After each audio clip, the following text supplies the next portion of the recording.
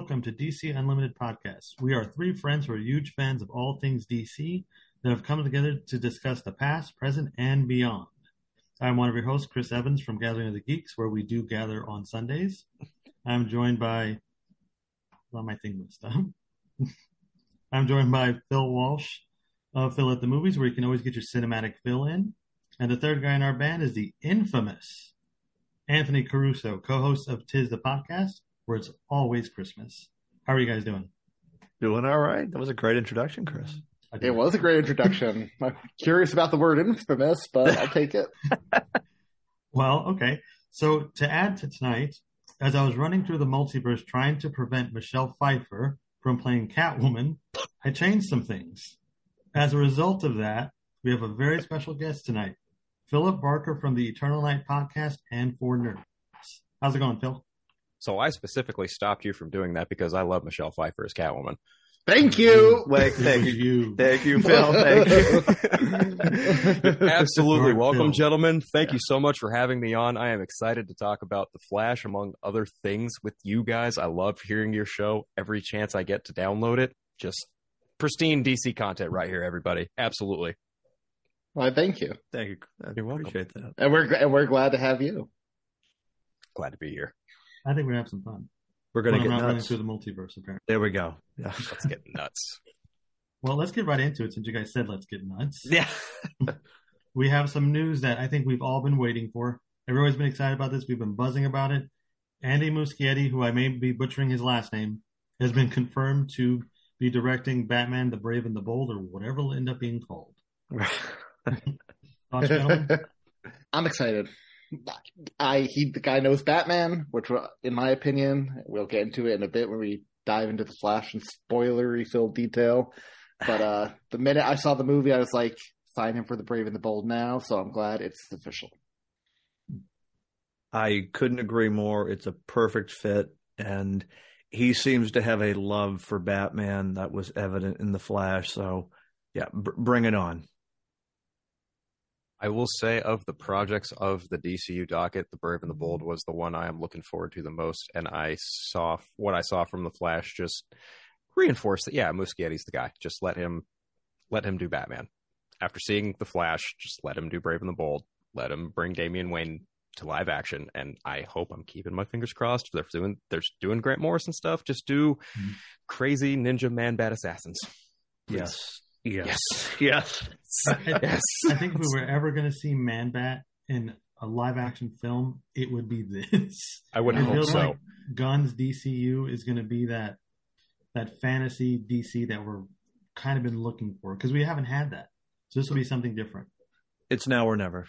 Yeah, it's now or never, especially with this story, the Batman and Son story. Give us some Man-Bats, or at least one Man-Bat.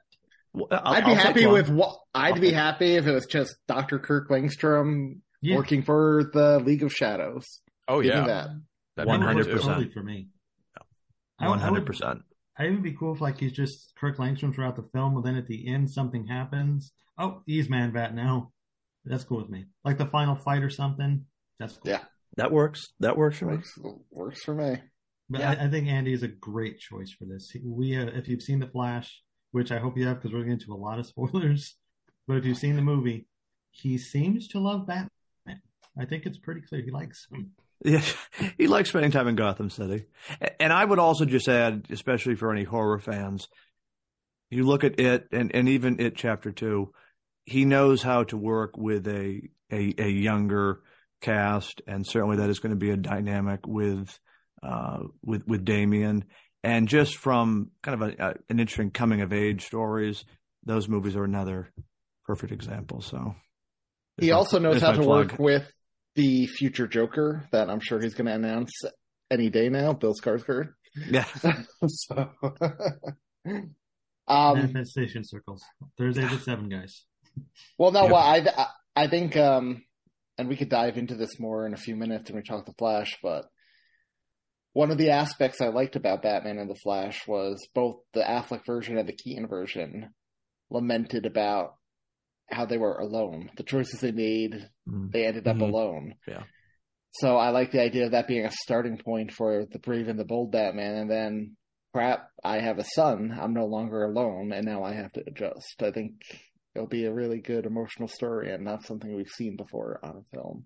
Yeah, I co-sign on everything you guys just said. I mean, like Phil mentioned, Muschietti with the It movies showcases not only he can handle an ensemble cast, but also showcase that he can take, younger characters and take them on a bit of a developmental journey. And I think with the character of introducing Damian Wayne, who's the vast opposite of what a traditional Batman is, anyone who's read Batman and Son knows Damian Wayne's pretty crafty with a katana. So it's going to be interesting to see how he develops his version of Batman, because obviously, getting to handle 2 or more Batmen in this movie, it's very clear that he should have been the guy for that project. And it's very funny to me that project has more traction than a movie that's supposed to come out before it, The Authority. So that's a good point too. But Batman is Batman. He right. sells. Right. Batman You're sells. right. You're absolutely right. And another thing, Anthony mentioned Bill Skarsgård, which I'm completely on board with for the Joker. But since we're getting a fully formed Bat family, potentially we'd get a Batgirl too. He's already worked with Sophia Lillis, I think is her name. Oh, yeah. Yeah. Oh, yeah. I think she'd be perfect for Barbara. Oh. I am manifesting Sadie Sink for Barbara. No, she would be good too. She would be very good. I assume, it depends what age he goes with for Batman, but Barbara would probably be like college age? I would think so. Yeah, I would think. Yeah. I mean, if Damien's the young and being introduced, then I'd have to imagine that Dick Grayson and maybe Tim and Jason are probably well established as, Nightwing, possibly Red Hood, possibly Red Robin, respectively. And if there are any Batgirls, I could probably see Barbara Gordon being there as either Oracle or Batgirl, or maybe even operating with other Batgirls like Stephanie Brown and Cassandra Cain. I don't know. That'd be fun. I would like that. That'd be interesting. I kind of am hoping it's the more traditional. I'm excited for the Bat family, but I hope it's the scaled back Bat family, if that makes sense. Give me Nightwing, Robin, Batgirl, Damian Wayne, and Red Hood. Like those 5. I don't need. It's grown so much in recent years. I'm happy with those 5. My guess is it will be streamlined just for the general audience's perspective. But bring it on. We've been waiting for a fully formed Bat family for a long time. It's crazy to think that we haven't had a Robin since 1997. And yes, I'm not mentioning 2012, but we'll put that aside for another day. That may never come. It may never come. Right. That's right. No, but I'm pumped. I am pumped. And it's just, for a Batman fan, we're winning right now. So that's a major victory. I'm happy we're getting a Robin who's not going to be a 30-year-old orphan that right. Wayne, there's that too. Under his wing. Yeah. I don't even like the Bat family, really. I'm excited for this movie. I really only like Damian. Other than that, I don't care about the rest of them. I think they're going to make Damian no older than 13, 14. I think that's what they're going to do. I think they're going to make him a legitimate teenager this time around. I hope so. Teen, something like that. I think Damian is my favorite Robin, and I think you have to go young like that with him, because if you don't see the journey that he goes on, the character doesn't matter. Exactly. He's just another kid in a Robin suit. You got to see him start out as this murderous little brat into something like a hero. How did James Gunn describe him? A little shit, right? Those are the words he used. He's a he's little shit. He's not wrong, but to your point, Chris, it is about the journey. And I am so excited to see the relationship that a 13-year-old little shit not only has with Batman, but Alfred with, you talk about the Bat family, Dick and Barbara, who have been through this and are more mature. They're going to essentially be the older siblings that this kid is like annoying the crap out of. I think it's going to be a really cool, fun, different dynamic that audiences will really take to if done right. And I think Andy Muschietti's guy who can do it right. That's the one project I really only have a lot of sights set on outside of Waller, Swamp Thing, and what was the other one? Green Lantern, the Lantern show that they're developing. So that's kind of a smooth transition. You mentioned Swamp Thing, and we have a director for Swamp Thing also, I believe, in James Mangold, and he made some comments about it recently. I don't remember off the top of my head. You guys, I think, do. He essentially said, paraphrasing, that he doesn't know DC's plans. He's sure DC is planning for sequels, but he is viewing the Swamp Thing movie as a standalone gothic horror film, and he's throwing it all into one movie. And I'm happy with that approach. One, I love the idea of gothic horror film. Yeah. Yes, give me that all day, every day. But two, I like, I'm excited for the connected universe, but at the same time, I like Christopher Nolan's ideology here, where you don't save anything for the sequel. You give it all in one film, and then plan for the sequel. That's what I want. Like, give me a full beginning, middle, and end Swamp Thing story, and then we can worry about a sequel if it does well. No, co-sign that. Absolutely. Yeah, I like James Mangold as director. I think I'll probably see Indiana Jones next week. I don't know. I might not be able to, but I do like Logan. I think Logan's one of the better comic book films that's been made in the past decade. I think he does a really good job of taking solo characters on these really rough journeys that kind of put them through the ringer. And I think doing something like that with Swamp Thing, but under the guise of like a gothic horror setting is intriguing, because then that idea in and of itself coming from him is almost vastly different than anything he's done before on film. And that also includes his upcoming Star Wars film, the First Jedi, or the Birth of the Force, or something like that. I don't remember exactly what it's called, but that general idea of the film that he has there, I like that he's really getting to branch out and really showcase what he's capable of just with those two projects alone. And Swamp Thing, that's an interesting character because he's got a couple different ties in a couple different ways. I remember specifically reading about him in the Earth 2 book from James Robinson, way back in the New 52 days. James Mangold is great at taking characters on these journeys. I see that one meme circulating all the time on Twitter, how people are like, if they ever want to get Tobey Maguire for one last Spider-Man movie, have James Mangold do the Logan-esque Spider-Man 4, bring back an old man Tobey Maguire, him and Mary Jane married with kids. That would be amazing. So I'm also manifesting that. So just don't accuse me of being a Marvel hater. No. And I like that idea of him putting it all in one film. I mean, I'm sure if it's a success, there will be multiple entries and other iterations. But I like that idea of just focusing on the one film. If there's any lesson that can be taken from most recently the Batman, I think put everything into one movie, and then if you're lucky enough to get a part 2 and beyond, go nuts. But make the very best film that you can the first time. Don't save anything. Absolutely. Co-sign on that. And that goes for any story, I think, based on any fictional character. Definitely. That's the way you have to approach it, I think. Just focus on the one. That doesn't mean lock out the shared universe aspects. Right. You could do it with that still in mind. But focus on making a good movie first and foremost. Yeah. Don't focus on toys. Don't focus on sequels. Make a movie. But I think that I'm the most torn about Mangold out of us on here. Because while I love his work, I also worry that he doesn't really like comic book stuff. So what is his Swamp Thing going to be like? Is he going to shy away from those aspects, or is he fully embracing it because it's Swamp Thing and you kind of have to? I think the latter, purely because I think James Gunn is going to be involved. He's going to he's setting up the aesthetic. He's going to tell him it has to look a certain way, feel a certain way. But I have no doubt we're going to get a dark, introspective, tortured Swamp Thing based on but that fits for the character. That dark, tortured introspectiveness fits with Swamp Thing, who is, he views himself as a monster more so than a hero. One day we need to watch and review Swamp Thing 2. Yes. Do it. If you guys have not seen it, it is a time. It is a time. That's a good idea, Chris. That's a future episode right there. Yeah, maybe we'll do 1 and 2, because 1 is vastly better. Heads and shoulders. Speaking of Swamp Thing, though, I mean, I know here the joke is we're manifesting Bill Skarsgård for the Joker, but there is that rumor going around that the role he's supposedly up for in the DCU is Swamp Thing. Swamp Thing. That is true. I saw that rumor. I'd almost prefer if it was Alex Skarsgård. Yeah. Alexander Skarsgård. I would also Yeah. prefer his brother. I could see that, but you look at Bill Skarsgård's eyes. He has very emotive eyes, which He I does. think Swamp Thing is going to need for any actor playing him under all the makeup.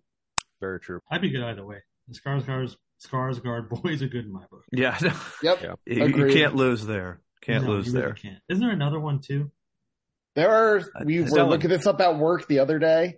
There are Stellan 7 Skarsgård I children. thought there was 6 or Oh, wow. 7. Yeah. Wow. I only And know. Stellan's the father. Yeah. Okay, I was thinking of Stellan. I thought he was a brother for some reason because I knew there was Yeah. more than. Maybe get Stellan as Swamp Thing. That'd be interesting. There you go. Really change it Oh. up. Yeah, do a Logan-esque story with him. Oh, yeah.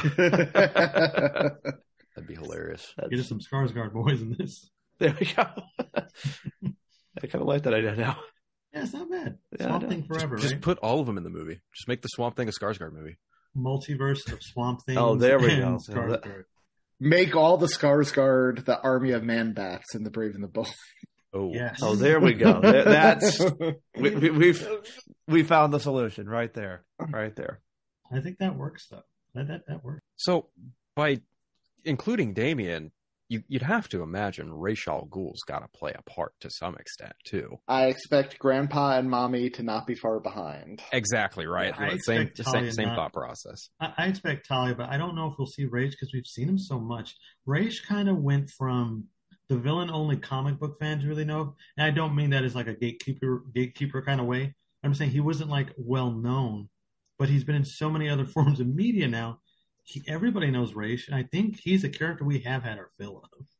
While that's true, it's been 20 years since Ra's al Ghul's been in a Batman movie. That's crazy. Yeah. 2025. Yeah. Yeah. That's right. Years. It'll be about 20, yeah, I guess so. Yeah.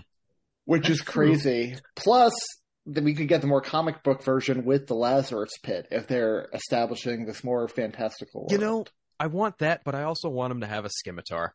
Yeah. He needs to have a scimitar like in the animated series. Yeah. I would certainly hope that that's just in his sheath or in his scarf, something. Just and Ubu. Yes. Ubu's a must. Oh, yeah, Boo-Boo. I want please. Thank you. Yep. Yes. So I guess we've established Stellan Skarsgård goes into Lazarus Pit as Raish and comes out as Alexander. Yes. There we go. Oh man, that would be yes. Okay, cool. We're making deals as we go on. We've clarified. We've cleared that up. Perfect. There we go. I think now it's time to get to the main course stuff. Well, we are talking about multiverses, so Yeah. Yes. It's fitting. I think It's fitting. I think we're moving to the Flash.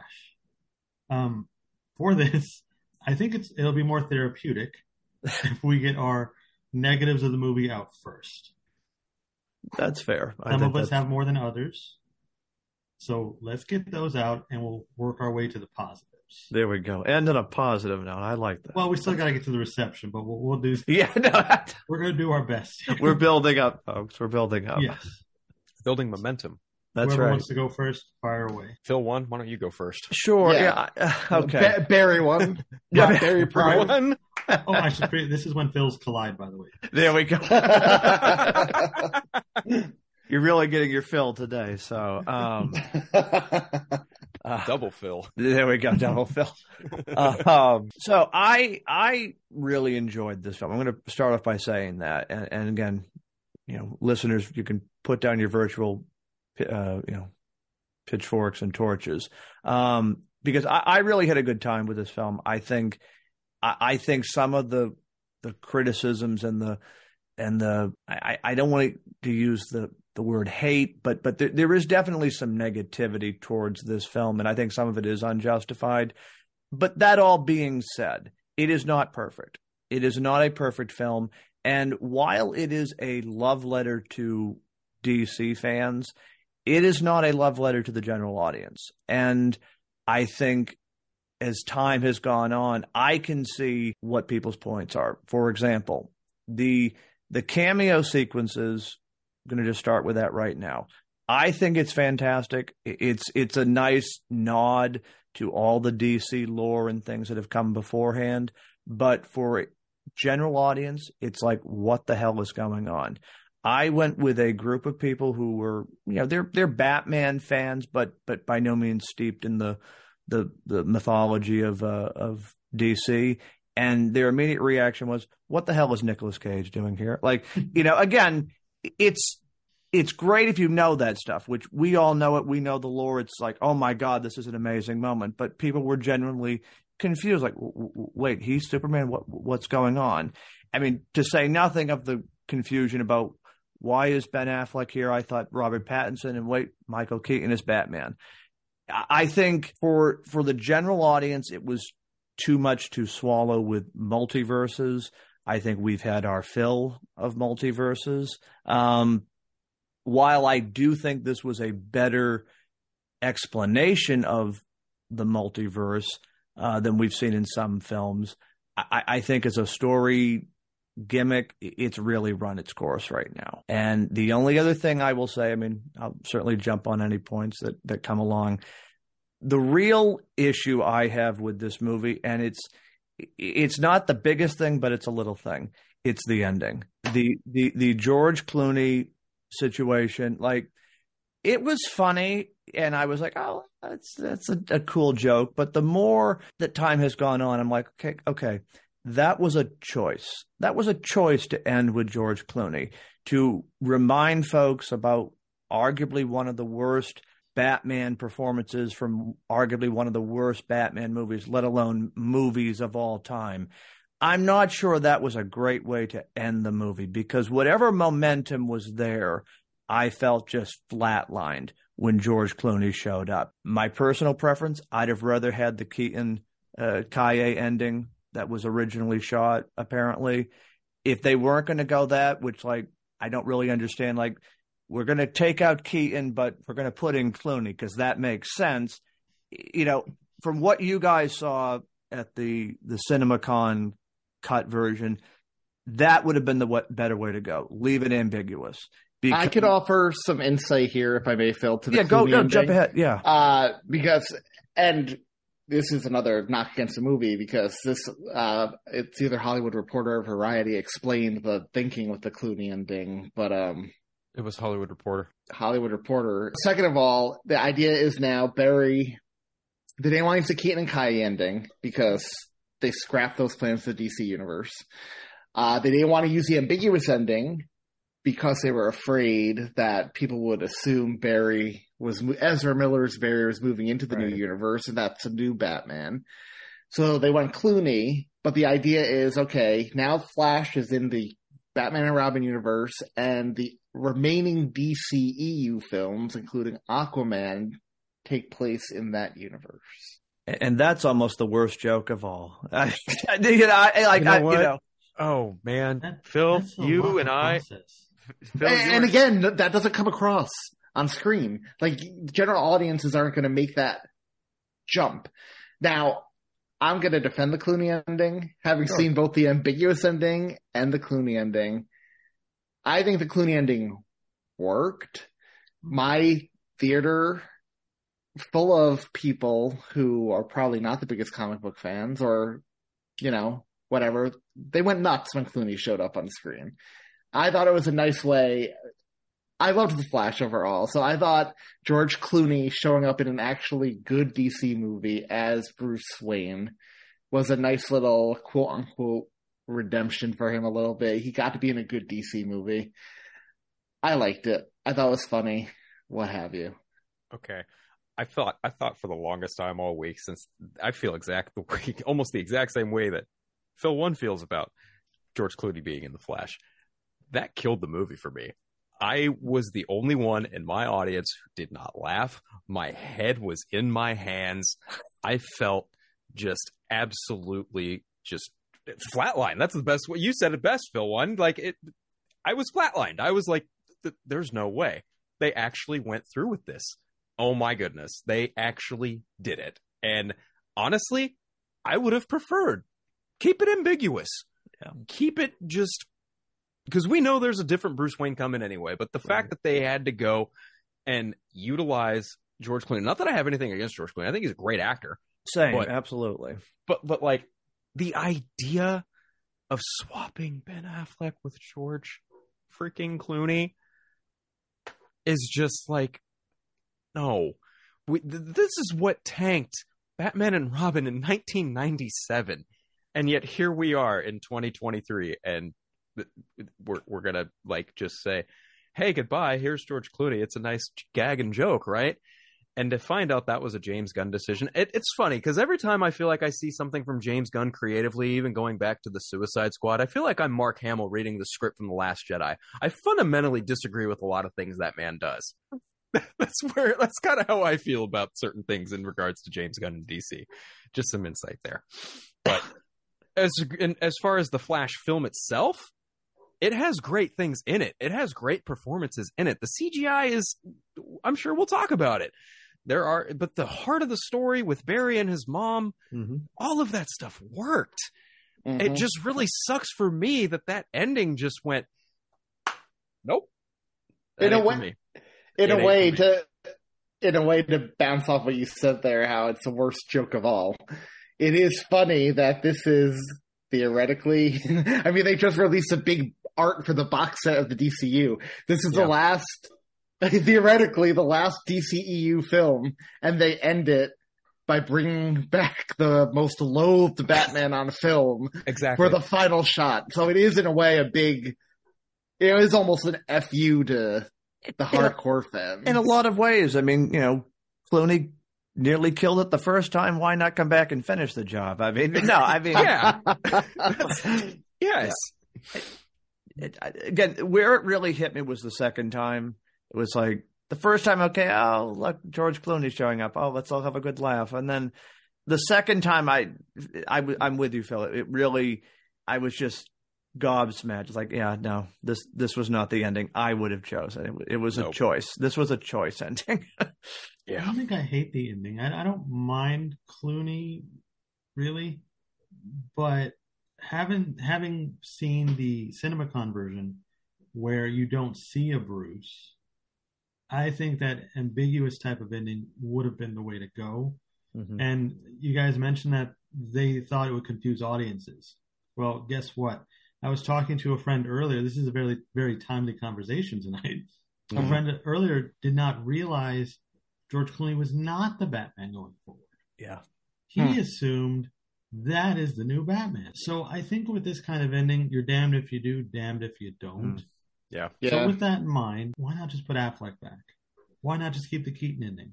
Why not just cut it before you see the Bruce? What did it matter? Why did you bring back George Clooney? That it is was funny, but I feel like that might have been the smartest option. Not have Bruce in it at all. Maybe get the phone call. Congratulations. The voice is ambiguous. Yeah. And it ends with the Flash. Yeah. I think, or you know what, even do like a thing sort of like in Snyder's Justice League where you just see him running with the voiceover. Yep. Do that. Yeah. Or even like the Schumacher thing where they used to run from the signal. Yeah. Like that with the Flash. And I'm not, like, again, I don't hate the ending. I thought it was fun.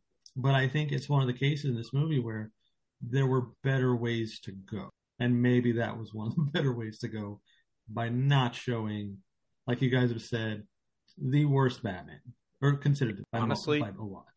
To kind of piggyback on that point on the film as a whole, and even to jump on Phil's point, I think general audiences are getting kind of not tired of the multiverse movie, but with Across the Spider-Verse happening literally 2 weeks ago and Multiverse of Madness, Loki season 2 coming up, like, yeah, I feel like that story plot point is becoming so prominent. And even looking at Marvel's future on the side right now, like, they're utilizing the multiverse in a lot of different ways. And I think DC kind of intends to do the same, given they also have an Elseworlds banner too. But like, I think the Flash film was also always going to be a difficult one to do because you have to center an entire film around a speedster, and that's going to follow for a lot of VFX. Number one. Number two, do you guys think the story they did might have been too big for the Flash's first cinematic outing? Yes. It would have made more sense as the Flash's, it's a capper to a Flash trilogy, I believe. But I think it was a choice. It was always intended to end off the universe and reboot the new one, which it didn't really do. It left us in no position what's happening in the new universe. So it didn't really feel like anything was reset. We're no better off than we were 6 months ago. Right. Yeah, exactly. There were other versions of this before Andy came on and did it. Yeah, there were. It was not going to be Flashpoint. It was going to be Flash versus some villains. And then it kept evolving and evolving into, okay, it's Flashpoint now, and we're ending the universe, so let Barry do it the way he did it in the comics. That sounds cool. And for all intents and purposes, it works, I think. But at the same time, they don't put that final stamp on it to let you know it's over. Now you have more questions, like, okay, so Clooney's Batman, right, guy? Right. Well, they're going to have to really get creative with the marketing when it comes to the new DCU. I forget who tweeted it out, but they're going to have to do stuff in trailers like James Gunn comes a new vision of the cinematic DC universe. That was our friend Adam Leapspan, and I agree with that. You need to put that in front of the marketing. Yeah. Some people are going to say no because screw shared universes. If you're going to do it, you need to make it different. Exactly. Even just if it wasn't a shared universe, people need to know it's not the same Superman, not the same Batman, not the same Flash, Wonder Woman, whoever. Like, it is clear, if there's one thing that's clear from the box office, and I know we'll go into this in greater detail later, it's that the DC brand is tarnished right now with general audiences. And, we've discussed on the show, what can you keep, what can you not? If I was James Gunn right now, seeing these numbers, if I was Zaslav seeing these numbers, throw out the baby with the bathwater, get rid of it all, and start from scratch. And I mean everyone, and I know it's not going to happen, but I mean Waller, Harley, Peacemaker, whoever. Get rid of them all. Can't disagree. And start from scratch. I cannot disagree. Because they all are carrying that stench of the failed universe. I agree with that. With that. I can't disagree with that. I mean, it seems kind of unfair for those of us who have been invested since Man of Steel to now see, Peacemaker, Amelia Harcourt, Amanda Waller, John Economos, basically everyone from the Suicide Squad who lived. And that's about it. They're all carrying over into this. Oh, maybe Shazam, but not Black Adam. It's like, but Shazam made less money than Black Adam. But okay, that makes sense, I guess. I don't think Shazam is. If you look at the box set, Shazam's in the box set of the DCEU they're releasing. The only ones not are the Suicide Squad films and Birds of Prey. And Birds of Prey, which is Harley. Birds of Prey is not in there? That's interesting. Yeah. It's not. Yeah, the 3 films featuring Harley Quinn are not featured in that box set, which is really funny. Curious. Okay, well, other than the ending, do you guys have any other negatives for the movie? Yes. The CGI. Phil too kind of touched on it when he was talking. CGI was rough for me. And I'm not talking... I didn't like the Speed Force CGI. I know that was a choice. That was an artistic choice. Didn't work for me, but I'm not complaining about that. It was questionable in certain spots. Some shots looked great. Other shots didn't look too great.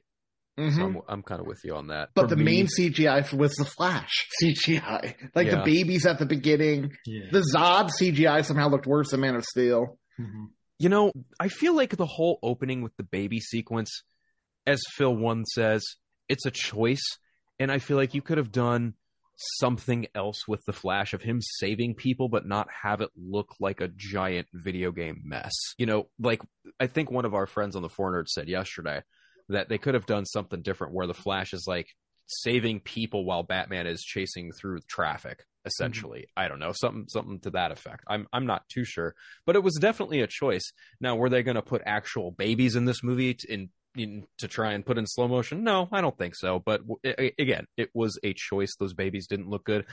And him kind of peeking through time with his head was like that. It reminded me of that thing from Thor: Love and Thunder. It looked better than that, but I can understand that. That's a good point, Chris. Yeah. I will say, in defense of the hospital scene at the beginning, CGI aside, that in all the top times I've seen The Flash now, that always gets a huge reaction. That seems to be a crowd pleaser with the audiences I've been. I think it's fun. I think the CGI is wonky, but I think the scene itself is fun. And I like seeing Barry, I don't want to say nicer because it's not like we've seen him mean, but I like seeing Barry try to take care of these babies. And the way he does it is sort of fun. But would I have changed it? Probably. But I like it as is. Yeah, I mean, it's okay. It works, but I mean, it's a little wonky. It's crafty and wonky at the same time. The microwave baby, we probably should. That was again. That was a choice. That was a choice. That is a definite choice. Put the baby in the microwave. Weird visual. Very weird visual. I did actually like. There were 2 moments in this movie that remind me of Man of Steel in a good way, and one that reminds me of it in kind of a head nod kind of way. When you get the footage of Barry actually there during the terraforming, and he saved a kid, but he couldn't save the kid's dad. That I appreciated. But when they redo Zod's message, they reshot it. Mm-hmm. Yeah, And that was, I don't know that really worked for me. I feel like they could have just reused footage from Man of Steel and got the same message across. I don't know why they did do that. I Yeah. thought you should just use the one that we had because it worked fine. Why did you redo it? Bingo. You know what was interesting to me about the Barry being there, which I loved. I loved that, by the way. But then when Zod attacks in this timeline, they show the kid and father again, but there's no resolution to that. Like, you I don't know, go, yeah. they're gonna die, or he's gonna gonna die. save him this time. Yeah. But It's it was just a weird choice that they didn't quote unquote resolve that. That didn't have a payoff. In Yeah, this I kept timeline. waiting for the payoff. Well, I guess wouldn't the payoff be that they all survive when Barry goes back and doesn't change things? Honestly, I feel like the implication that since Barry changed the timeline and he wasn't there to save them, they probably perished. I thought the implication was this timeline was always going to be destroyed anyway. There's that too. Yeah. Death is all around us, I suppose. I will say though, when we're talking about complaints, speaking of like them redoing things for Man of Steel, I'm glad they brought back Feora Mhm. and the Kryptonian Giant and Zod. Yeah. I wish they would have brought back Law and Order guy, Christopher Meloni. Christopher Swanwick. Meloni, Swanwick, and then the scientist. Mm-hmm. Oh, Neil Hamilton. Yeah. Yeah, like Look at just for continuity's sake, they could have been there. You Yeah. only I need feel them like for 2 seconds. Feora at the- could have killed them right away. Yeah, at the very least, like Swanwick and Colonel Hardy could have been there. Yeah. Yeah. I agree. Because That it was would've been a the nice little United nod. States Army. I think One of for my- me, oh, sorry, go ahead, Anthony. I was just gonna say this is a nitpick, not really a complaint, but a nitpick. What you got? You don't see the Batmobile in action. They recreated the I best know. Batmobile I didn't think they- about just that for show. Just now. Yeah, just for for show. It's Just on for the toys. poster, the Batman poster. Yeah. They have a million toys. Yeah. It doesn't leave the Batcave. No, I you, can't you believe don't- that. yeah, you don't bring the Batmobile back, that Batmobile, and not use it. You have to at least use it once. Well, especially this is very likely the last time we see Keaton and his world. Yeah. And they wasted it. Like, you don't give the Batmobile one last ride? I couldn't believe that. I was shocked. According to Kevin Smith, Michael Uslan wasn't at the premiere for The Flash because he was waiting to see the numbers for it, because had the numbers been good, they would have done a Batman Beyond movie with Keaton as old man Bruce Wayne. So, I don't know if I feel buy like- that, though. yeah, Because I feel like every time a movie fails, we always get, well, if it would have worked, guess what Yep. else we would have got? No, That's true. That's true. That's We very would have true. got Batman on the moon fighting Ra's al Ghul for the soul of Gotham. It's like, okay. that's fair. I think for me, because I love the movie, so I don't have too many negatives, but one that stands out to me is Barry didn't learn anything. We know he didn't Mhm. learn anything because he still goes back and screws And- with the cans. Yeah, So just he didn't- to clear his dad's name. You're right. right. We go through this whole journey with him where he realizes, I can't keep doing this. I can't keep screwing with stuff, and then he still does it. So that's one nitpick I have or complaint. The other is the CGI is a choice. I agree, but this is something that came out after the fact that's bugging me. And I know that this might be predictable coming from me, but for the Nicolas Cage cameo, they had him in a suit that was actually Nicolas Cage. They rebuilt the suit from Superman. Oh what wow. is it called? Death of Superman. They paid to have that suit made. They put Nicolas Cage in the suit, and then they made him look like a PS1 character. And I don't understand the logic there. You know, you Yeah. actually just reminded me of one of my gripes with this movie, and I honestly was not a fan of seeing George or Christopher Reeve up there. Not that I don't appreciate That's the other thing I was going to say. Christopher Reeve as Superman or anything like that, but I just think that there's something to be said about using an actor who's no longer here in a movie, especially more in the case for George Reeve than Christopher Reeve, Mhm. because Christopher Reeve was obviously very, very endeared in being Superman, even up until the time that he passed away. Like he was still just such a kind, nice person Right. and kept that persona. In George Reeves' case, like after reading up and finding out like what happened with him in regards to what happened with Superman and how it led to not getting other roles and how that affected him, ultimately it just really felt disingenuous. And I feel like I understood it because obviously this film is hinging on like the multiverse, and obviously they're paying homage like Batman and Superman. They're the giant pillars of DC, etc. But it's like at the same time, you could have shown maybe Brandon Routh. You could have shown. Yeah. I really wonder why they didn't include another Flash. Bingo. That's what I was going to say. Why the focus on Superman so much in the Speed Force when we've had multiple Flash actors? Why didn't we see all John of them? Wesley John Shipp. Wesley Shipp. Yeah. He's right there. Grant Gustin. Grant Gustin. Yeah, or maybe a different Batman instead of Adam West. Maybe Well, a different Superman that we don't know. A different Wonder Woman. Show us an Aquaman. Show us like a blonde, bearded Why Aquaman. didn't we see Linda Carter? She's alive and she's game. Yeah. She still loves doing Wonder Woman stuff. There were just a lot of creative choices in this that just felt. Look, the Speed Force is not what I expected, and this is a game of expectations, right? Yeah. Like I disappointed myself by being convinced I knew what the Speed Force was going to be. I thought it was going to be him running back through time and we get flashes of these other universes. Yeah.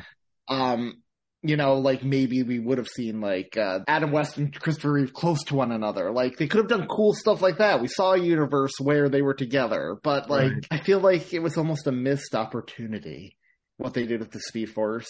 And you're right, there's something to be said about it's kind of ghoulish bringing back these deceased actors. At least in the case of Christopher Reeve's family, they signed off on it. So I'll give them that. Yes. But to go back to Chris's point about Nick Cage looking like a PS1 character, Helen Slater came back to shoot that scene. Oh, she was there too? She was there, and she also looked like a bad PS1 character. What was the thought process behind that? Okay. It was just bizarre. After seeing both Zack Snyder's Justice League and The Flash in IMAX, I think I can say safely that the depiction of the Speed Force in the former was depicted better than the latter. I agree with that. Like, and you know what? That's not even like a knock to Muschietti at all. But clearly, they both had very different ideas of how the Speed Force operated. So it's kind of like James Wan's Atlantis, Snyder's Atlantis. Yep. Same kind of that's thing. 100%. Yep. That's a good point. Well, yeah, and that's the problem. That's why I feel it's been the problem with the DCU changing visions over the course of the 10 years. Yeah, like Marvel. Like I love that WB has a history of supposedly being director driven, but if you're having a shared universe, you do need a shared palette. Right? You need to be in agreement of at least what these worlds look like, what certain effects look like. Yeah. And they just never established that as the DCEU kept changing and they brought in new directors. They all kept doing their own thing. So even though it was connected, it felt so disconnected. They did it their way. I think the most They did it their way. I think the most fluid connected stuff, arguably, you could probably say is Man of Steel, Batman v Superman, Ultimate Edition, Zack Snyder's Justice League, Wonder Woman, Aquaman. Those 5 films feel the most connected to each other, especially Snyder's trilogy, obviously. But the first Wonder Woman and the first Aquaman film really do feel like even branches that branched off from the roots of that trilogy, personally. Yeah, I wouldn't argue with that. Yeah. How do we feel about, since this is the end of the DCEU, right? I mean, Aquaman, Is I it? guess, really will be. Like, is But it? Yeah, right? How do we feel that Gal Gadot's and Ben Affleck's send-offs here? I personally think that the last time we see Affleck is fantastic, in my opinion. He says that line, maybe next time. Yeah. Mm-hmm. But it sounds like there's not going to be a next time, Ben. Damn it. But I really love that scene. So I think his send-off is great. Same with Gal's. I think she does fine. I like the scene of them all, the 3 of them together. That's a fun scene. That is a fun scene. And I actually really like the whole idea of the Justice League exists. Alfred can contact all of them. Yep. But Barry is the last choice. Like, he tried Superman first, Wonder Woman, Aquaman, and now he's stuck with the Flash. I love that. And I'm glad, like, we also got Aquaman of this movie, even if it is a stupid post-credit scene. I like it. Oh, man. That post-credit sequence is I hard. really wish Cavill had showed up for 2 seconds somewhere. Yeah, just a brief glimmer, you know? Just a high. They could have easily had him and Momoa show up during that opening sequence. Like, okay, they finally, like Wonder Woman, they were late, and they had one scene as the Justice League together. It would have been cool if like Clark just flew there just as it was over and they were standing on the bridge. Like, did I miss it? Yeah, That would exactly. have been fun. Yeah, or Aquaman could have popped up out of the water. Yeah. There we go. Yeah. Or maybe the bomb thing dropped and Aquaman grabs it. Oh, now I want to say that. Aquaman grabs the bomb as Wonder Woman manages to lasso the criminal that Batman dropped. Yeah. And then Superman comes at the end. Did I miss it? Superman could have pulled Batman up again, like he did in Justice League. There you go. Tag team it. I do wish Ray Fisher would have been in this movie. That would have been nice. I think it would be cool to get everybody just one last time. Just one last time. One last go. One last ride. It does really bug me that he should have been in that movie and he was removed from it for reasons unknown. But that's just it when it comes to those changing visions and a revolving door of DC film heads and just people that are just should not be fit for positions of power. It's just a unfortunate whirlwind of being a DC fan. I'll say this about Andy Muschietti. Obviously, this was his vision, right? But he also had to compete. I mean, you read the articles. Even after he signed on, the studio kept mandating different things, what they wanted this movie to be. So the fact that it changed so much during production for him, the fact that we got as good a movie as we did is a credit to his skill as a director. Which, in turn, I would certainly hope they just let him go unleashed on Batman Brave and the Bold. Just let him do his thing. Don't mandate any more anything than you need to. It's Batman and Damian. Just let him do that. Exactly. And too many cooks. Way too many cooks in the kitchen. Cooks, yeah. But I think Anthony's got a really great point there. The fact that Andy Muschietti rolled with all of those punches and still made something that was enjoyable. Exactly. I don't think anyone here outright hated the movie.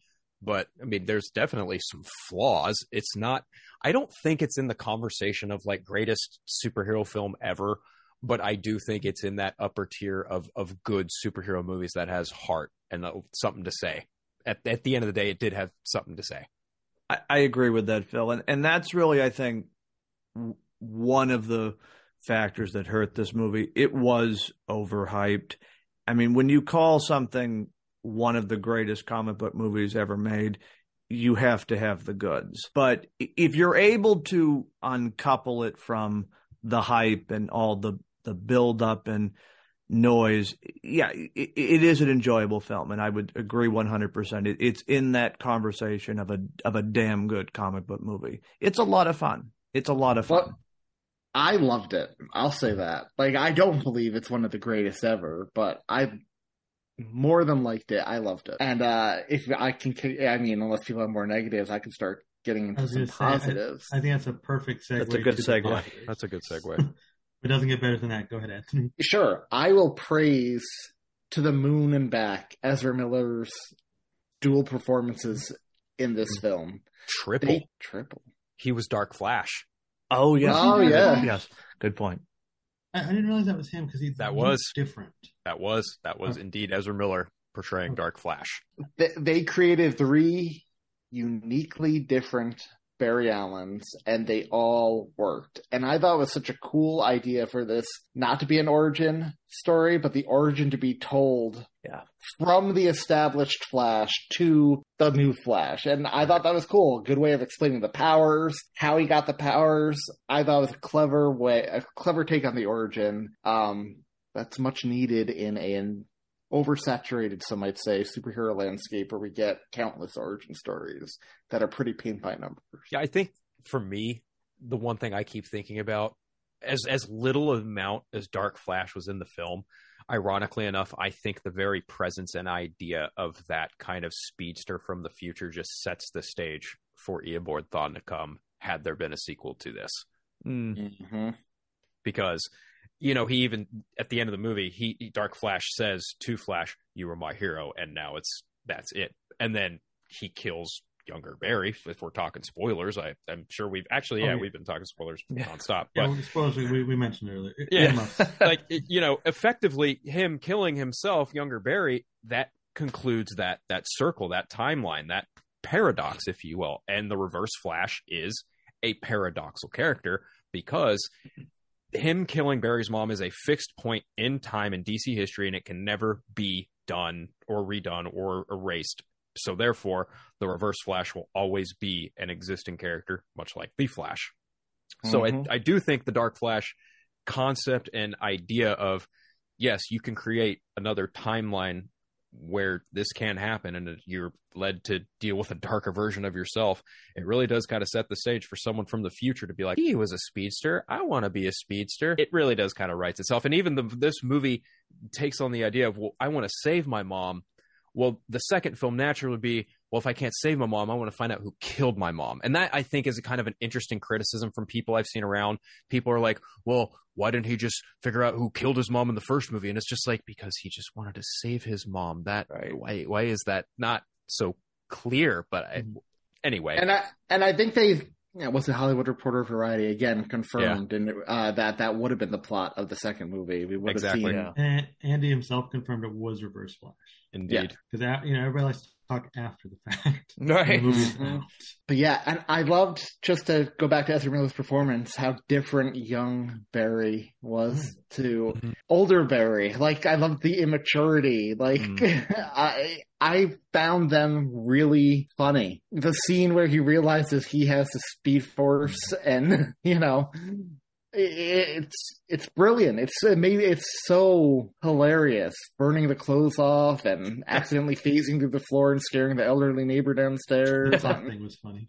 Yeah, I like all that humor worked for me. The movie is genuinely funny. Like it's not one of those, oh God, here comes another joke. Like it really rises from the situation and the characters. And I will echo what you said, Anthony. I mean, Ezra Miller, issues aside, I mean, this is a fantastic performance, and it really is one of the, I would say, it's one of the great comic book performances. And this was no easy feat, because you're playing two versions of yourself, and I thought it was a nice commentary on, maybe perception of the Flash from other iterations, to then have it bouncing off of older Barry and younger Barry. That was a nice little touch, I thought. I think one of the reasons Michael Keaton took on this project, not only to return to the idea of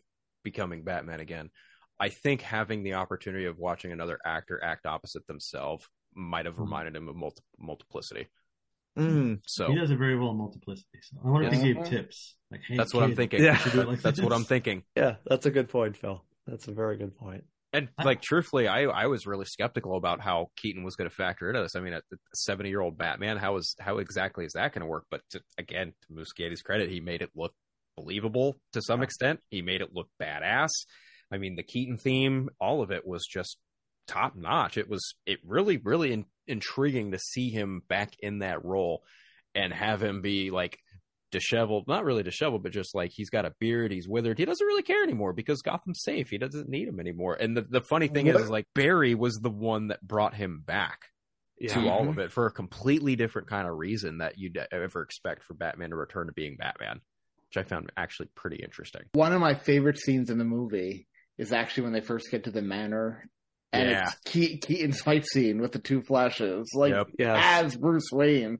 That was so funny and so well done. And I love that it echoed too, like the way he threw the knife was similar to how Affleck threw the Batarang.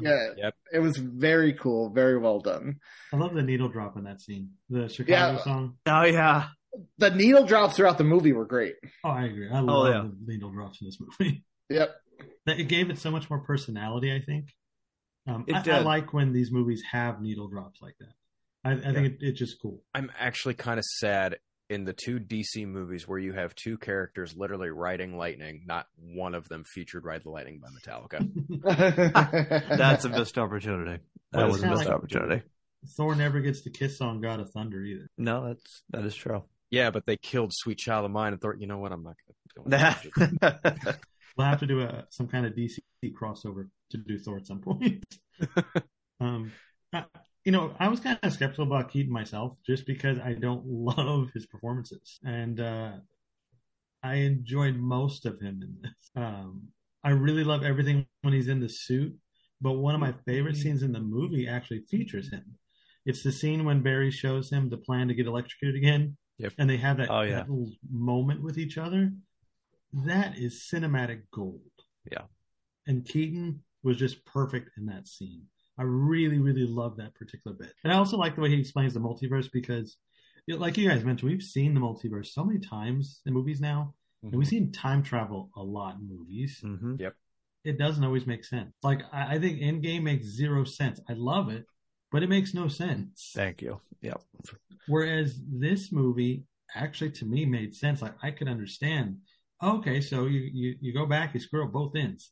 Got it. Yep. It's not a Back to the Future thing. The use of the spaghetti was very well done as a metaphor. Oh, that was Yes. fantastic.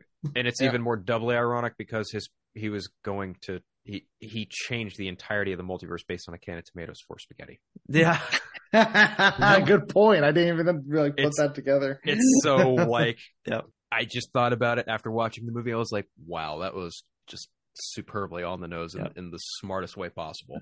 I think Nice Brilliant. touch. Nice touch. You know, another good point about that particular scene, and this just shows Bruce is a good guy. He's about to eat the spaghetti. He just hands it to Barry too. Mm-hmm. Mm-hmm. I like that. It's a small moment. I love the point on the end of that scene too. That he's like, "Wait, you're Batman? Why do you think we're here? I thought this was a cousins dinner." Yes. I would say all the humor worked for me in the movie. I didn't Same, find anything Chris. cringy except maybe the Clooney thing, but the rest of it that's- all worked. Yeah. I really loved the scene between the two Barrys in the Batcave where Barry 1 just flips Oh yeah. on Barry 2 and says, Yep. you have no idea how lucky you have it. You have no idea what I've been. He just loses it on him because he really doesn't know better. He doesn't know why he went back in time to do what he did. Yeah. And and the way he finds out too is just so, oh, little brother shouldn't have been listening in. Kind of, that was pretty clever, Yeah. but also a total, oh crap moment. Yeah.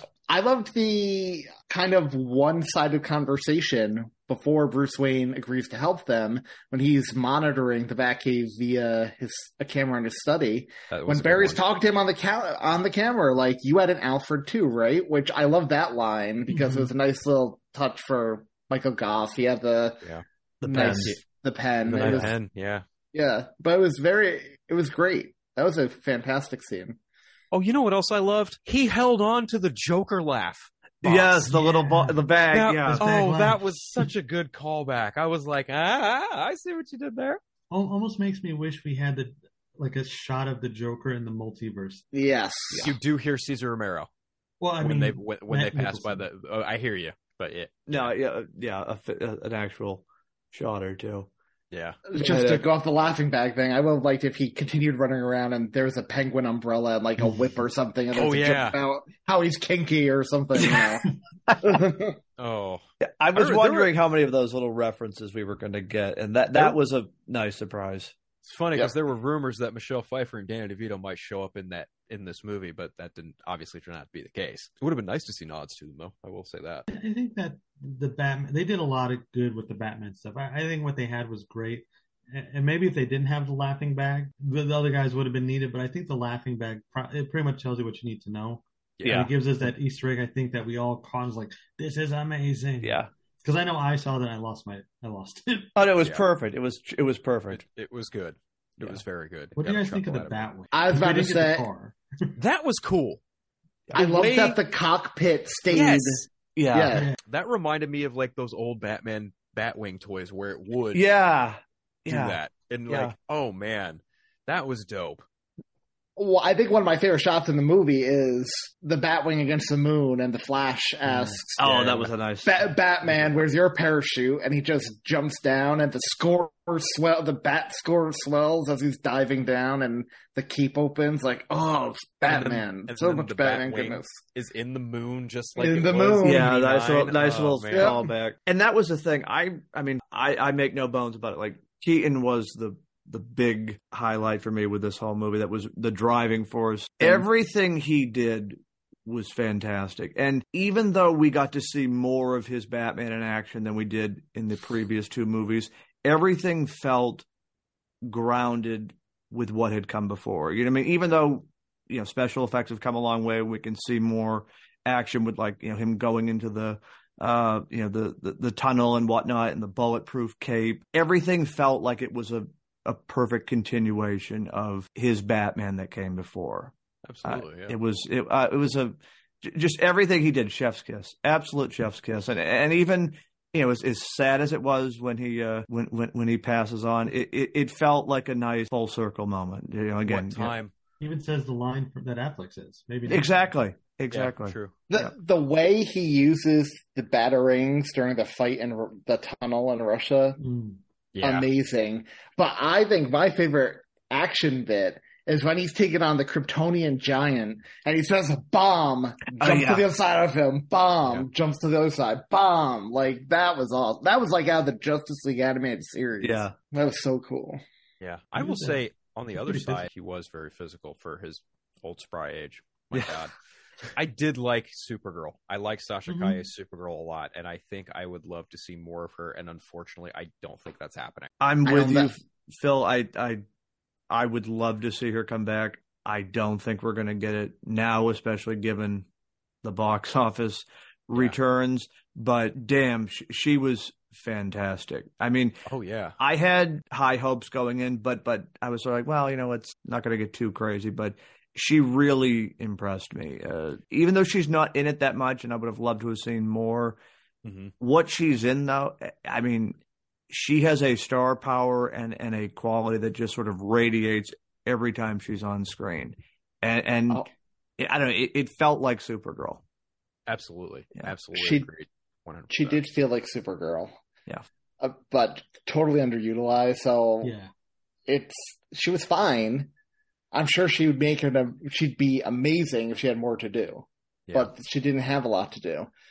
And I actually, to go back to something Phil too said about how Christopher Reeve embraced the role of Superman till the day he died. I still think had he been alive and healthy, it would have been his Superman in Russia and not Supergirl. Oh, it's possible.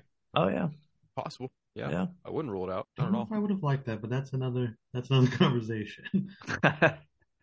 Because he would have been how old if he were still alive? If he was alive today, I think he'd be... I looked this up. He's not that old, much older than He's around Keaton's age. Yeah.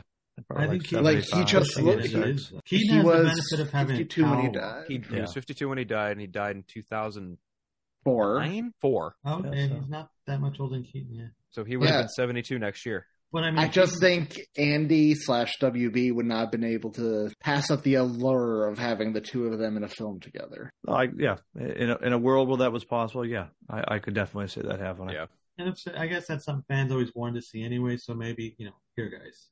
Yeah, I mean, I admit I love all your that world fan art. In another timeline. In another timeline, that's your Batman versus Superman is Michael Keaton versus Christopher Reeve. Yes. I was about to say, I love all of that fan art of the two of them and Linda Carter's Wonder Woman and John Wesley Shipp's Flash. Yeah. I actually thought Supergirl was wonderful, though, but I do agree with Anthony. We don't get a lot of her, but what we do get is pretty strong, and I love her enthusiasm for the role. Like, she's been everywhere. I know. And she even like showing the toys off and different. She's been everywhere. I love when an actor shows enthusiasm. I think I've mentioned that before on here.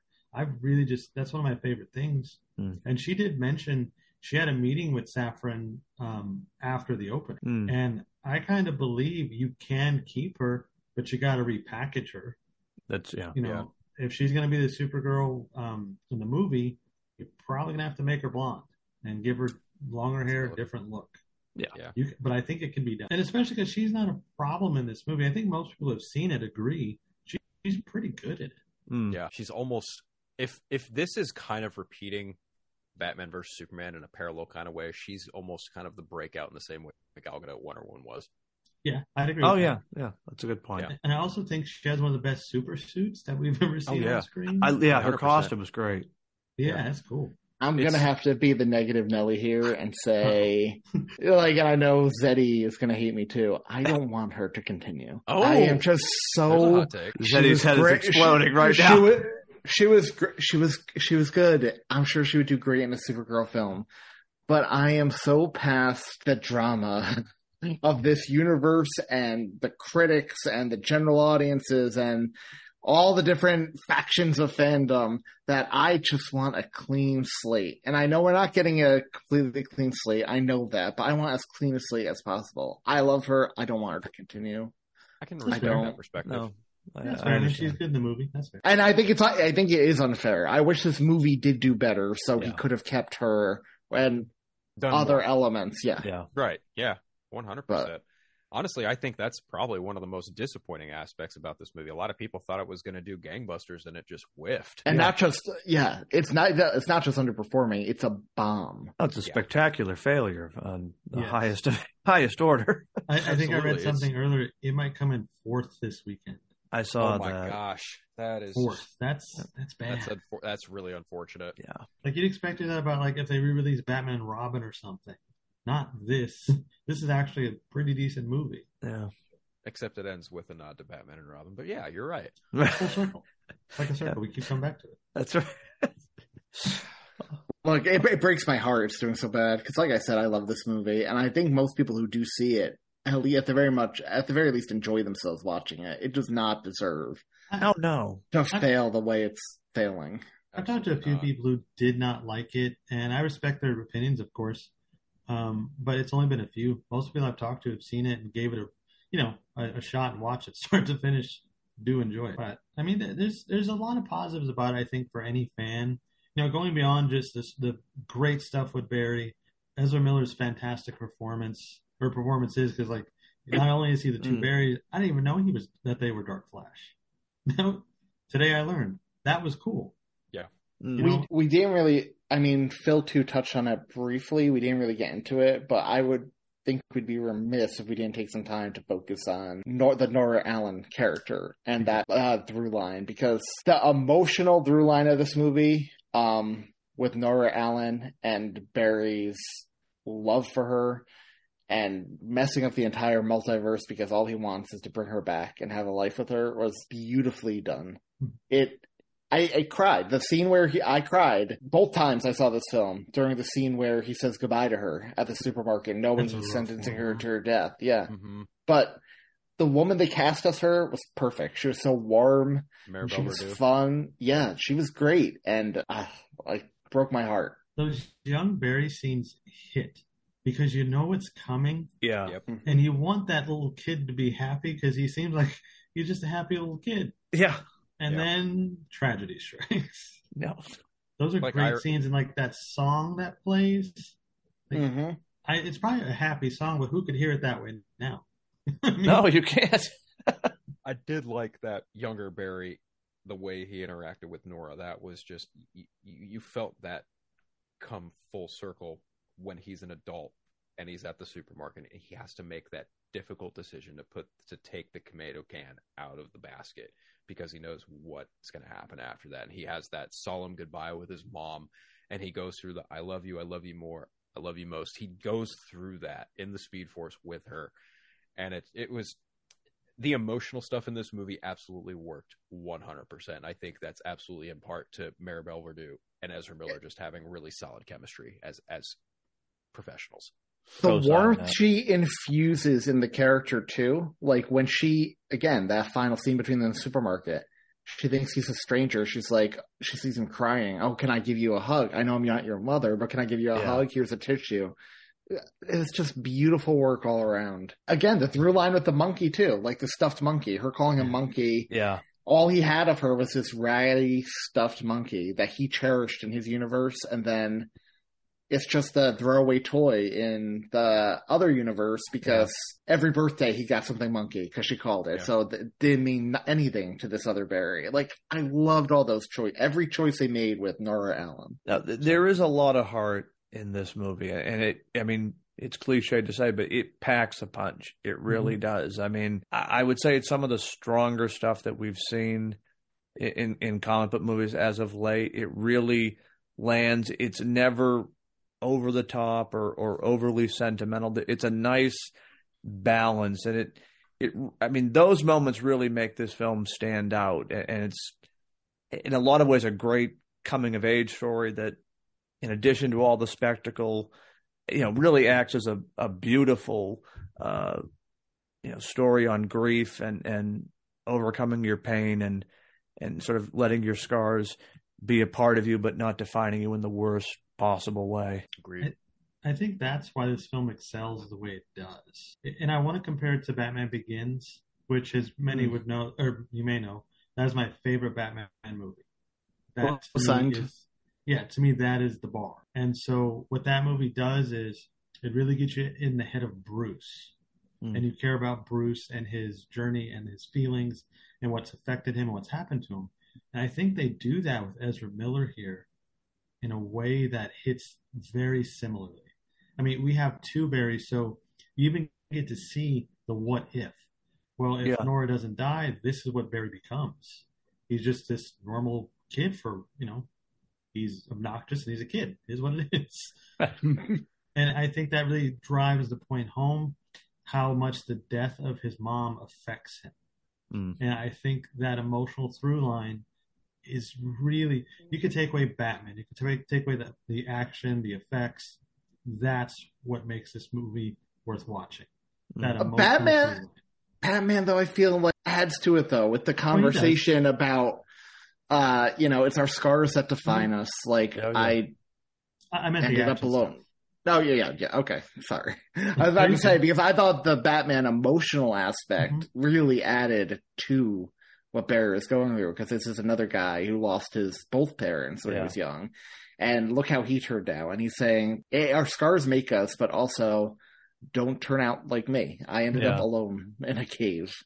I love the way that they use him as a mentor figure, not an authoritative figure, but a mentor. Yeah. I thought that was smart, because you would have expected to be the other way. Like, no, he's going to tell Barry what to do.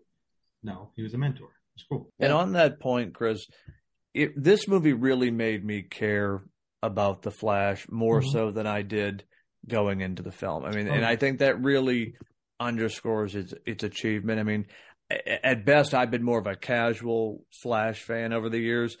This made me want to invest more time into this character. Like, I mean, I think that's a real powerful achievement with this film, to be able to bring a character and make it front and center and have that kind of lasting impact.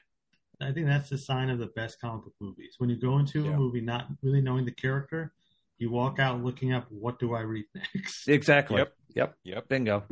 Agree completely. We got any more positives? Iris. She wasn't in it much, but Kiersey Clemons is great in the role. Oh, yeah, she was great. Absolutely. I will say that to add on to that, her inclusion by way would also just make the fact that this film is canon to Zack Snyder's Justice League, on top of Pajornov reference, on top of the time travel talk between him and Bruce. Like, it really is all just it's tied to that continuity, and I appreciated that. So the reference where she's like, "Haven't we met before?" Yep. Yeah. She was great. And another positive, I just really like the scene.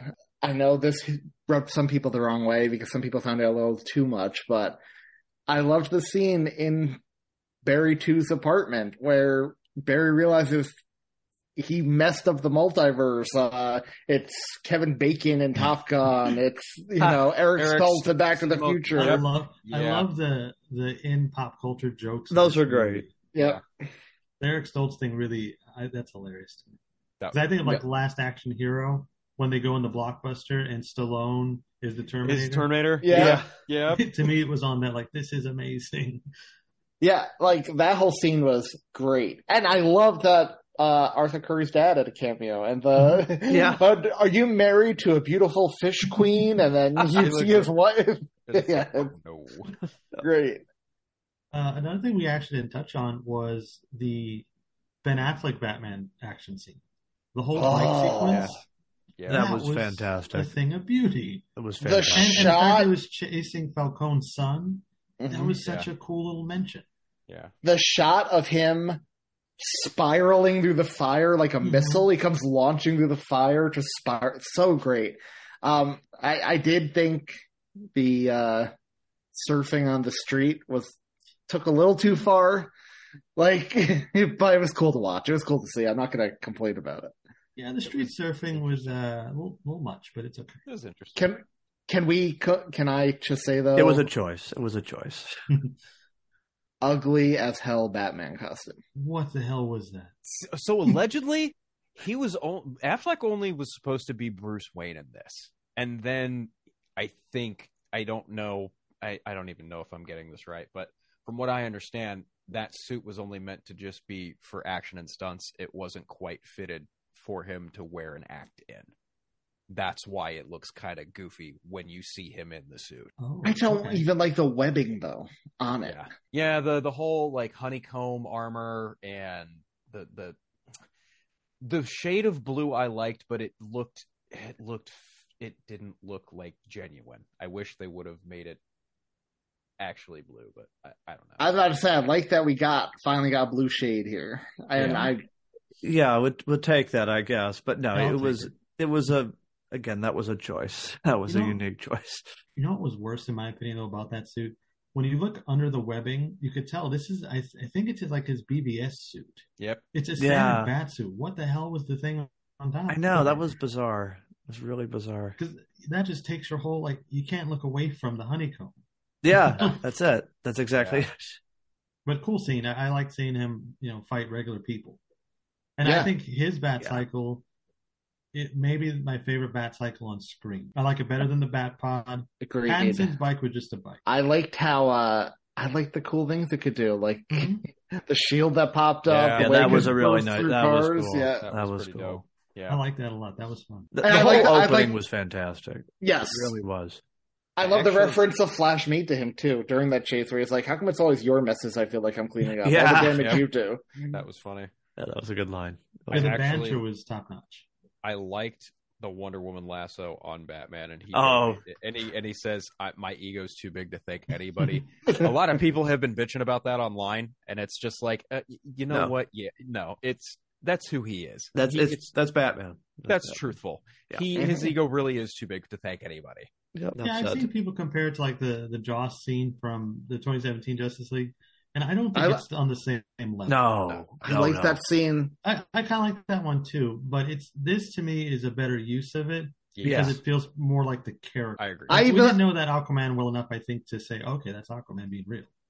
I even liked, and I know some people had issue with it. I even liked Barry touching the lasso. I thought that was funny. That was funny. I don't know.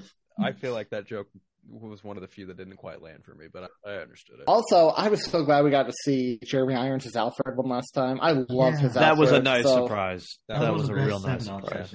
I wondered if he was going to be in this, and I'm glad he was. Yeah. I like the moment he says he's proud of him, too. Yeah. That was nice. Nice full circle moments. In a way, I guess it does do a lot of things full circle and close it out, but Clooney. In certain regards, yeah, but I feel like, to Anthony's point, it didn't really reset anything for us to see going forward. But I would also say that there really isn't much to show because that plan is in its infancy at this point. Yeah. Yeah, I think maybe if the projects were closer, you may have seen some overlap, but at the same time, it's better that they're not. Which I think leads us to the next segment, which is going to be the unfortunate truth about the reception. Yeah. There's a lot of blame being thrown, fingers being pointed. It's this thing's fault. It's that's fault. It's Ezra. I think at the end of the day, people simply did not care about The Flash. And Michael Keaton was not enough to save it. This is a brand thing. That's where I stand on it. People just did not care about the DCEU. The DCEU is dead. Bury it. I think Warner Brothers shot themselves in the foot by doing way too many fan screenings right before the movie Bingo. Released. Yes. They did this that. This had the most I've ever seen. Yes. It had more than Aquaman. It had more than Shazam. It had more than the Suicide Squad. Yeah. This had more than the Batman, which had a lot. More than the Batman. I got invited to 3 or 4 different pre-screenings for The Flash. I couldn't get into one of them. So what does that tell you about trying to get into a pre-screening as opposed to trying to get into an opening weekend? Mm-hmm. Yeah. You know? And I think that on some lesser extent, I do think that some people are just not invested in The Flash, but I also think that people are not invested in films that they might look at it and go, well, this is getting reset in 2025, so why should I be invested now? I feel like there's some of that.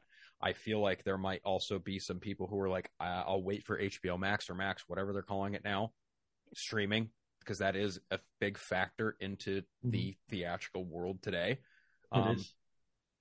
I think there is a very minimal, minute, tiny percentage of people who did not see this movie because of the things going on in regards to Ezra Miller. Yeah. But I think ultimately it just had way too much stacked against it, on top of the fact that it came out right after Across the Spider-Verse, which I don't think anyone expected to be the big hit that it was. And that also dealt with multiverse. And it's, again, another superhero movie.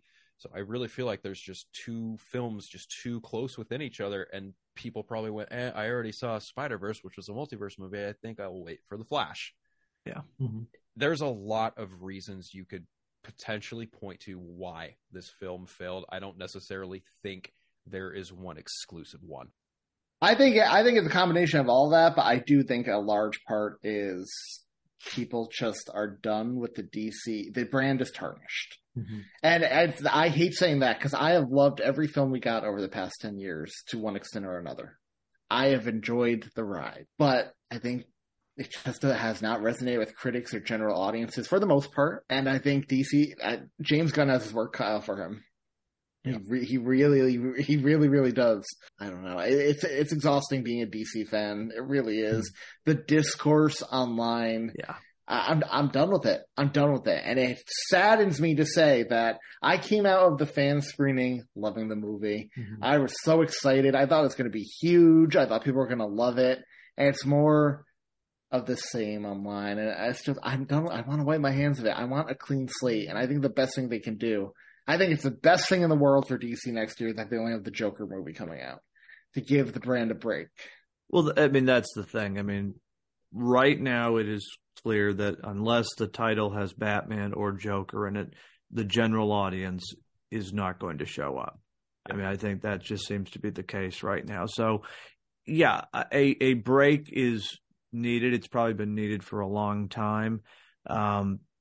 Again, it is unfortunate with regards to this movie because if you push through all the noise, there is something special there. But yeah, it's an all of the above.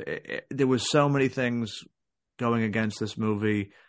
Just the production hell of making this movie. I mean, it's nothing short of a miracle. It exists in the form that it exists now. So this will be studied for, if we talk about a time capsule to this era of superhero films. I mean, I don't want to throw around the F word because I think that's an easy way to say, oh, it's superhero fatigue. It's superhero fatigue. I think audiences today are looking for something a bit more when it comes to them because we have so many.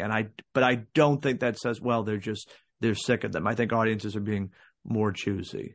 And I think that ties into what I said about this is a movie as a love letter for us fans, but for the general audience, it sort of goes over your head, or it's like, what the hell is going on? Chris Lord and Phil Miller recently, or is it Phil Lord and Chris Miller? Yeah, Phil Lord and Chris Miller recently spoke on the concept of superhero fatigue, and I think they made a really great point in that people aren't tired of seeing superhero movies. They're tired of seeing the same superhero movies. And I feel like when it comes to making a superhero movie, it's got to have just something special, unique, grandstanding verisimilitude, just something that has the gravitas and worthiness of a big budget theatrical experience, right? But also being just something that is entertaining, hopeful, optimistic, heroic in all the right ways, but also faithful to something that you might see in the source material, whether that source material be it a comic book, video game, or, just talking just exemplary purposes, Batman, for example, be it a comic book, movie, video game, animated TV show. You have to do something that is reminiscent of maybe all of that, but none of it at all. But also, weirdly enough, at the same time, when it comes to DC and Warner Brothers and the history of being a filmmaker-driven studio, and now we get an autonomous DC Studios under James Gunn with his vision and what he wants to do, will that filmmaker-driven ideal still be present at DC Studios? Or is it going to be James Gunn being like, I don't know, you should do this, that, and the other thing? I don't see that happening personally because he doesn't seem like that kind of creative, but I think with him stepping into the position, he's going to have to learn things that he's not done before because he's not been in this position before. I would imagine he has a set of rules, somewhat of a Bible put together already that tells these guys, this is what you can do, this is what you can't do. This is what we're looking for, this is what we're not looking for. And I also think that maybe some of these creatives that come on will have more leverage than we think. I don't think he's hiring Andy Muschietti to just make his, James Gunn's Batman movie. He's hired Right. him to make the Batman movie that the think Lucia tank. was. Yeah. Right. Yeah. And then Yeah, his again, it's just going to have to adhere to the overarching story, make sure it doesn't Right. contradict anything in the overarching story, and make sure the aesthetic, the look, it fits into Is the same. universe. I think But that might be otherwise, the it's going to biggest be thing, too. his film. Yeah. Yeah. I think another thing they're going to, Peter Safran, and I know it's Peter Safran of the duo who's really in charge of this, until these films start being mega hits again, you got to control the budget. Yep. Oh yeah. The Flash's budget ballooned out of control because of all the reshoots and changes and everything they had to do. And the CGI, Yeah. too. I mean, you And had to this- have two Barrys Yep. on screen at all times. Yep. But I think for these first few DCU movies, Superman Legacy included, Mhm. you got to have a moderate budget. Mhm. And I say that because Superman is not necessarily a draw.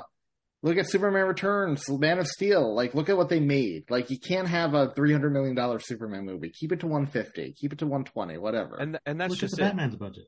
Look at the Yeah. Batman's budget, Yeah. but also look at Brightburn, a film Gunn produced on what, Yeah. like a $6 million budget, something like that. movie Basically, does a hits lot. Superman, yeah. and that was like again really tiny budget. It's not like you need $250 No. million dollars to make these movies happen. I mean, the only reason the Batman budget ballooned was because it started filming right as COVID hit. Exactly. Right. Yeah, before COVID, I think it was like 120 or less. Yeah, it was something Yep. around that. That was the price tag. Yeah, And I mean, you look at the movie, it doesn't look cheap by any means. no, And a lot of it was even filmed on the volume, and it does not look cheap. It No. looks like a big blockbuster. excellent use of the volume tech, by the way. That Oh, film, yeah, definitely. seamless. absolutely seamless. seamless, beautiful. When I was watching it, I was thinking like, what is real? What is not? I know. You know- It's Mhm. magnificent. Mhm. Oh, In the it's off magnificent. chance I ever teach a film class, the right way to use volume technology, I'm going to show a shot of the Batman. The wrong way to use the volume tech, shot of Thor: Love and Thunder. Bingo. There That's we just go. me. That's it. No, that is it. Literally.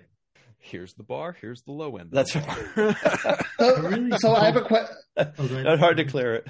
I was going to say I have a question for you. So, what does Gunn, or I guess Zaslav, WBD, whoever, do? Superman Now? Legacy is a bomb.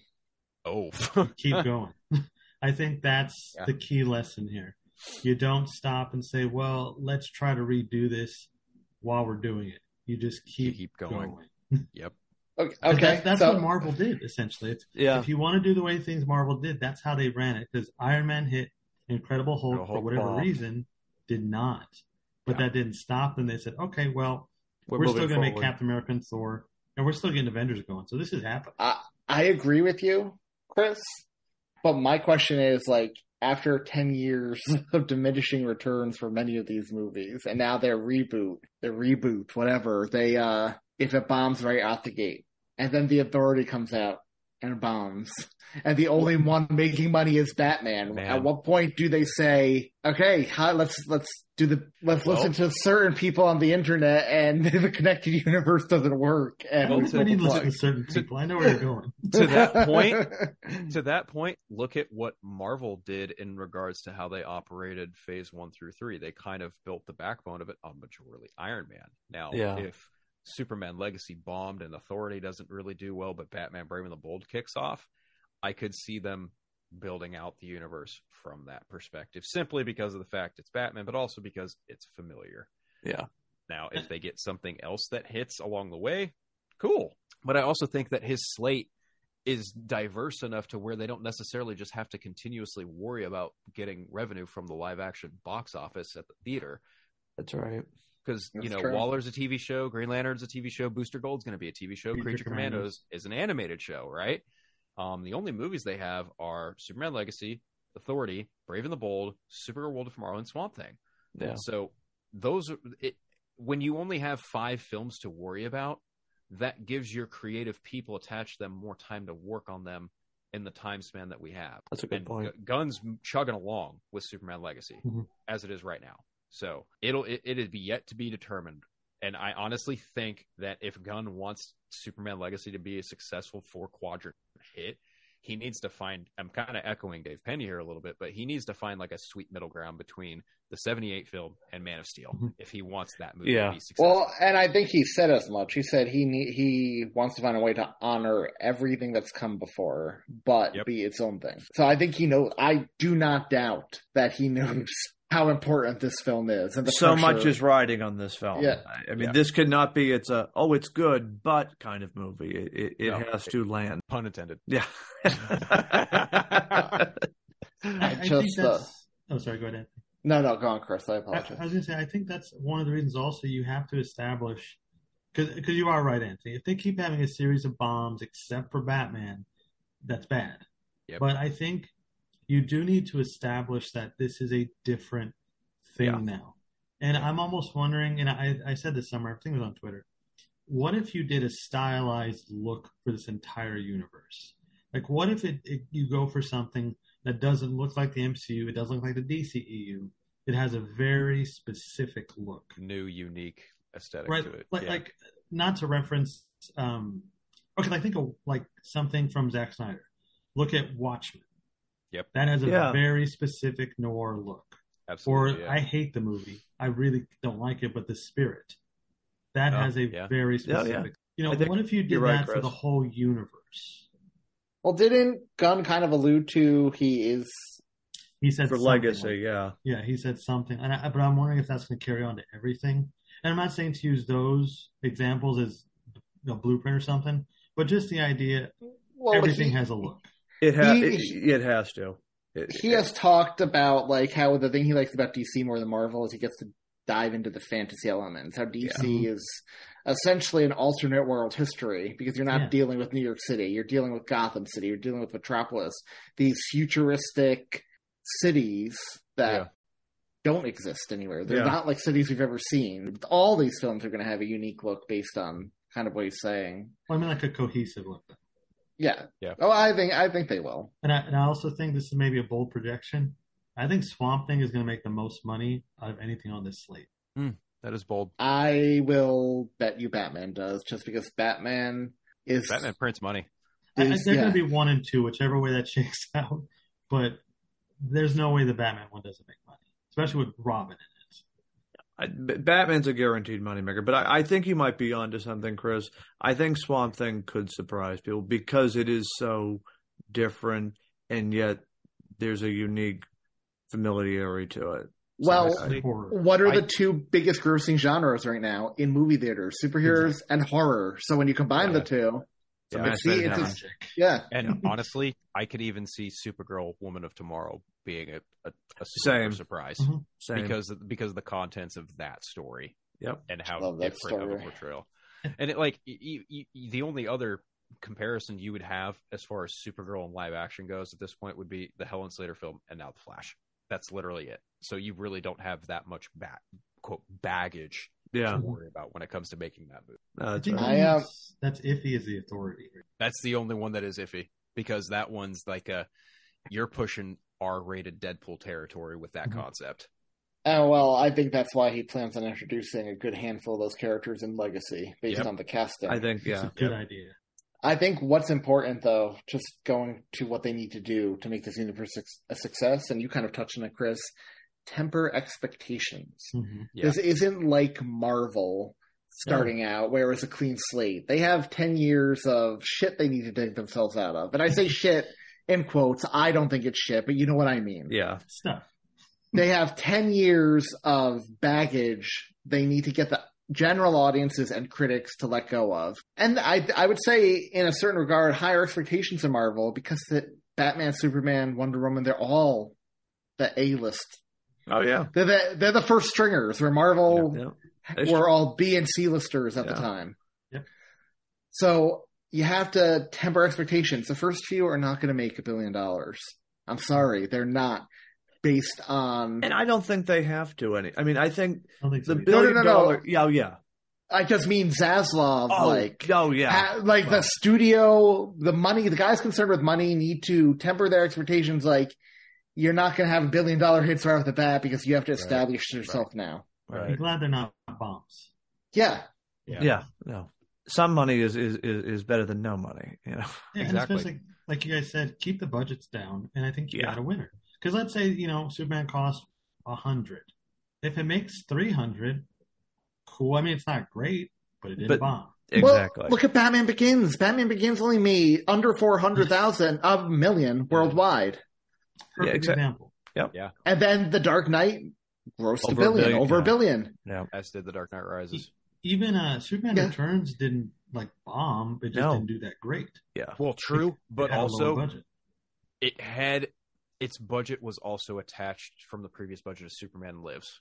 Yeah. That's true too. That's right. They tacked it on, which was odd to me, but And That was a that's- strange choice. That's why Superman Returns wasn't as successful as it could have been, which is really unfortunate because it had almost nothing to do with the production of that movie specifically. It had something to do with tomfoolery from the studio.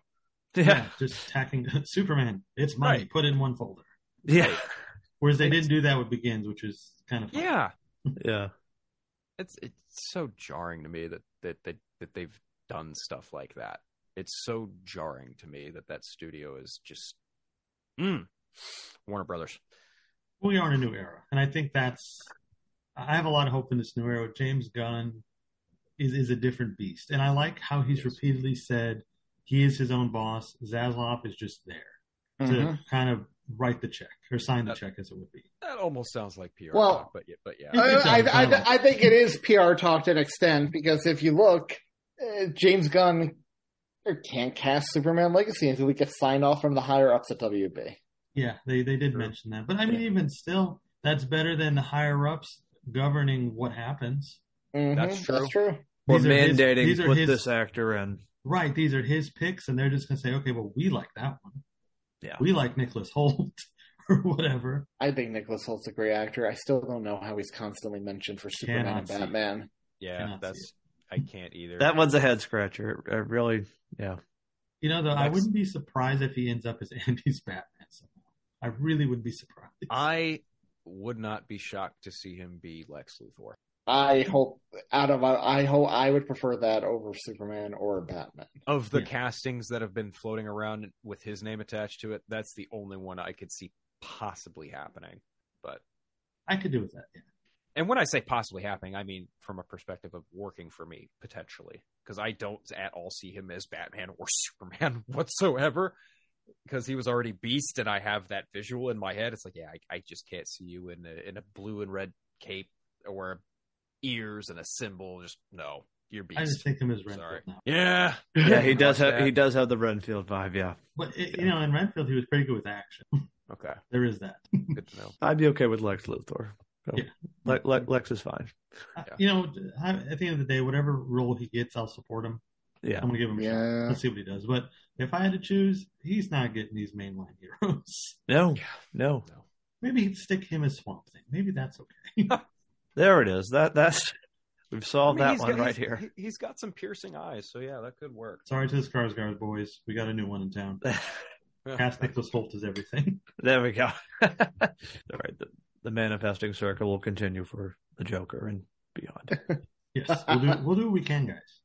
Are there any other last thoughts on this? Glad that just- the era is, it's time for a break. That's what I will say. I think it's time for a break. I'm ready for a break. Yeah. I'm ready for a break. I don't want to do this again in another month with Blue Beetle and then another 5 months with Aquaman. I'm Make ready for it to really be easy? over. If There's they a just part of send me- them to video on demand instead of putting them at the theaters, we won't have to do this roundabout. Chris, I know people have been shitting on that idea online, but I'm 100% Yeah. with you, man. I'm 100%. Send them to HBO Max, whatever, right now. Max video on demand, whatever. Just If I Co-sign. was Zaslav, I'd be like, rent these out to Netflix or Sell it to something. Netflix. Yeah, sell it to So Netflix. it's not with the under the DC headline on HBO. The brand is already tarnished. If these films come out and bomb, you're just going to throw more dirt on the same dirt. Yep. And everybody's like, what are we watching here, guys? It's like watching a train wreck and every cart keeps getting smashed one after the other. How long are you going to sit there and look at it? Of No. the two, I think if any of them have a chance at genuine success, it's Blue Beetle. Really? Yeah, because it was initially planned as an HBO Max movie. It got a little bit more on a budget, but even still, it doesn't have like a $200 million budget. It looks like it, but it looks good for what it is. The main actor is the kid from Cobra Kai. Cobra Kai has a pretty large following. That's true. That's true. The film genuinely looks heartfelt, funny, and good. The Blue Beetle suit looks straight out of the comics. And on top of that, it's a Hispanic lead. We've never had that for the Hispanic culture before. And I think we're going to see a Black Panther. I'm hoping we see a Black Panther Shang-Chi effect with it this time among the Hispanic community. I really do hope that people come out and see this movie, and it does look like it is going to be a lot of fun. I mean, and it looks fun, and I think even the director said, "Yeah, we're part of the plans going forward." I'm pretty sure Safran's name and company produced this film too. Gunn has said that he's the first DCU character, but not the first DCU movie. Okay. But with that in mind... I'm glad you brought that up because I think that saying is ridiculous. It is. I don't get that. I don't get that. It makes it more confusing. Yes. I mean, yes. Just focus on Superman. Superman is the first movie. That should be the starting point. Don't complicate it, because then the inevitable question is, well, what about Aquaman? Look, here's the thing. Like, I'll believe Blue Beetle's part of the new universe when I see it. I am hardcore skeptic on that. I think you would make great points, Phil, too, about why this could be a bigger success. I'm still doubtful that either of them will do very well at this point. Hey, it's a wait and see, right? August is an open month with nothing attached to it. It's got no competition. That's true. So, that's very true. That's the biggest thing it has going for it, in addition to the Hispanic lead, 100%. Not only that, it's not a multiverse movie like The Flash or Across the Spider-Verse. It looks like just a typical straightforward comic book movie, right? For a new kid on the block.